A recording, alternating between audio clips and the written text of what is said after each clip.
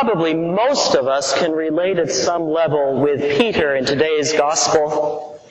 When we think about our own mountaintop experiences, those experiences where we get to a place where we feel very close to God and where the world even takes on this luminous quality. And like Peter, we want to capture it. We want to hold on to it. We want to enshrine it even. You can imagine Peter erecting 3 shrines, one for Moses, one for Elijah, one for Jesus. Maybe living on the mountaintop, maybe charging admission for people to come up and see them. Or to paint an even more anachronistic picture, maybe to throw a cable down the mountainside and turn it into the next great reality TV show so that this ecstatic experience can be monetized. Isn't that what good entrepreneurs are supposed to do? Isn't that Peter's job?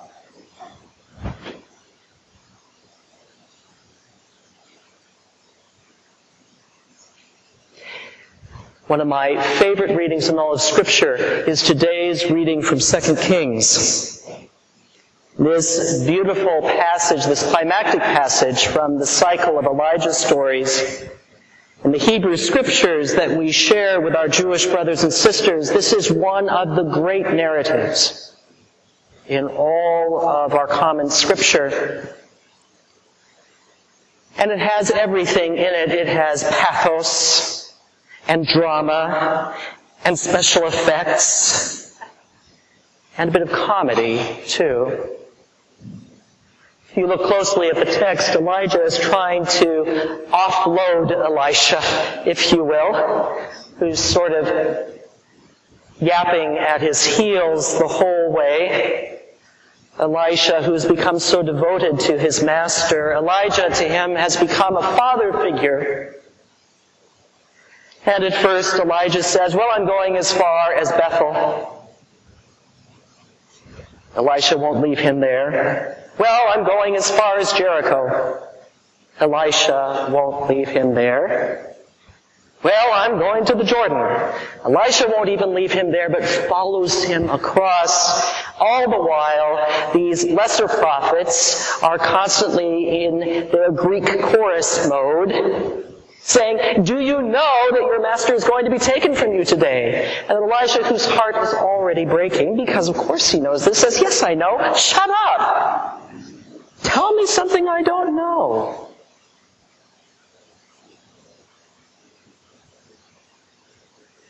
But those lesser prophets are a little bit like Peter in today's gospel. They want something that they can sort of hang on to and be good spectators. They watch at Bethel. They watch at Jericho. They go to the boundary of the Jordan and they watch. But Elisha is more devoted because Elisha knows that this prophetic mission is not a spectator sport. And for the ancient Israelites who knew this text intimately, it's more than just crossing a river. It is crossing that symbolic border that the ancient ones crossed when they came into the Promised Land. It is crossing that place that marks the boundary between God's kingdom and the chaos beyond, that marks the boundary between earth and heaven, between life and death. And Elisha is so devoted, so faithful, that he follows his master into that liminal space and encounters in there both the enormous garment-rending experience of watching his master being taken into heaven, and also witnesses the power of heaven itself. That imagery would not have been lost on Mark's first audience who heard today's gospel reading, because if you remember at the very beginning of this season, we heard about somebody else at the Jordan, John the Baptist, who is baptizing.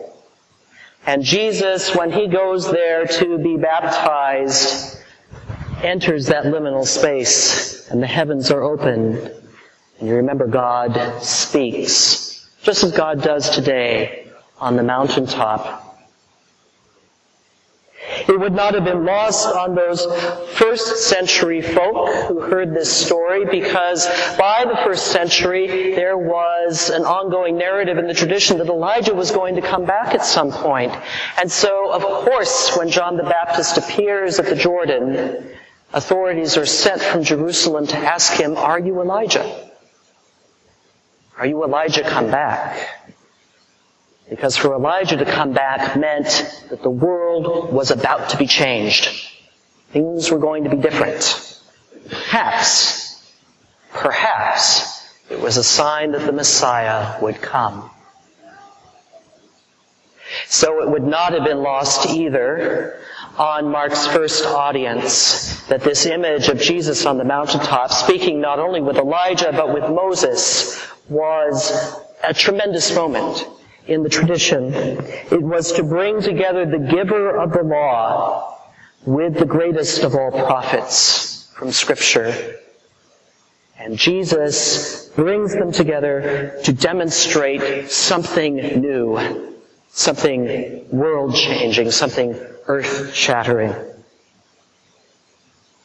So can we wonder that Peter wants to enshrine it, maybe monetize it, do what all primitive religions do, and that's make a business out of it.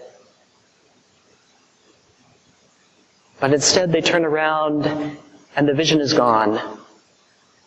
And Jesus leads them back down the mountainside, back to the madding and fickle crowds, back to that tumultuous and dangerous path that ends with the cross.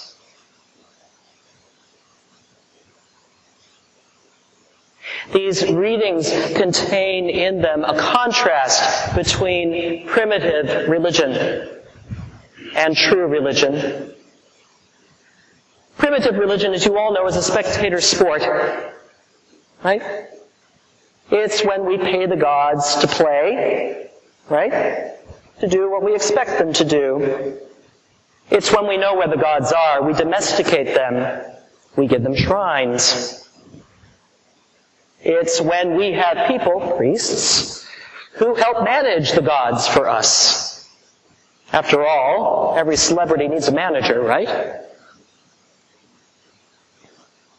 But Elisha and the disciples closest to Jesus, although they don't realize it at the time, stumble into true religion, true faith, which is made of devotion.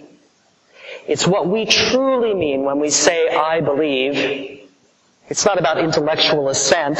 That kind of stuff is for textbooks and academe. It is about giving ourselves over completely, in the way Elisha gives himself to Elijah, in the way Peter, James, and John, in their stumbling way. Sometimes you can talk about Mark as Jesus and the Three Stooges, but that's a different sermon for a different time.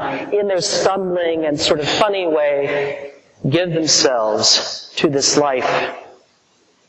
Because it is not a life made up only of ecstatic experiences. It is a life that has pain, self-offering, sacrifice, difficulty, and even death as part of it.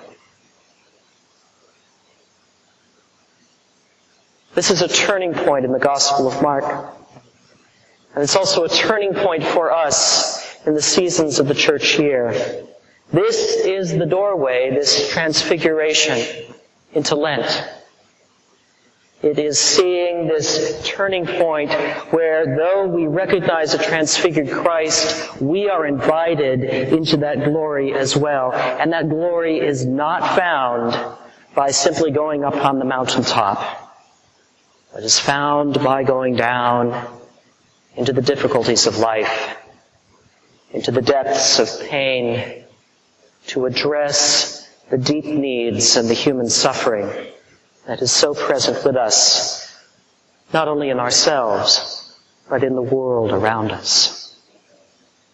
That is the calling of this transition time, this turning time.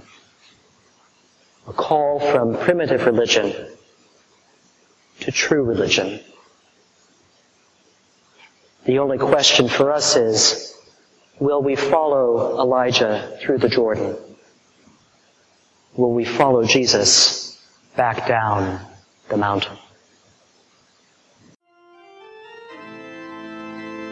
This has been a sermon podcast from the Episcopal Church of Our Savior, Mill Valley, California. We are a growing, welcoming community for those seeking to deepen their relationship with God and to journey in faith with God's people through the breaking of bread and in service to others in Christ's name. You can reach us by phone at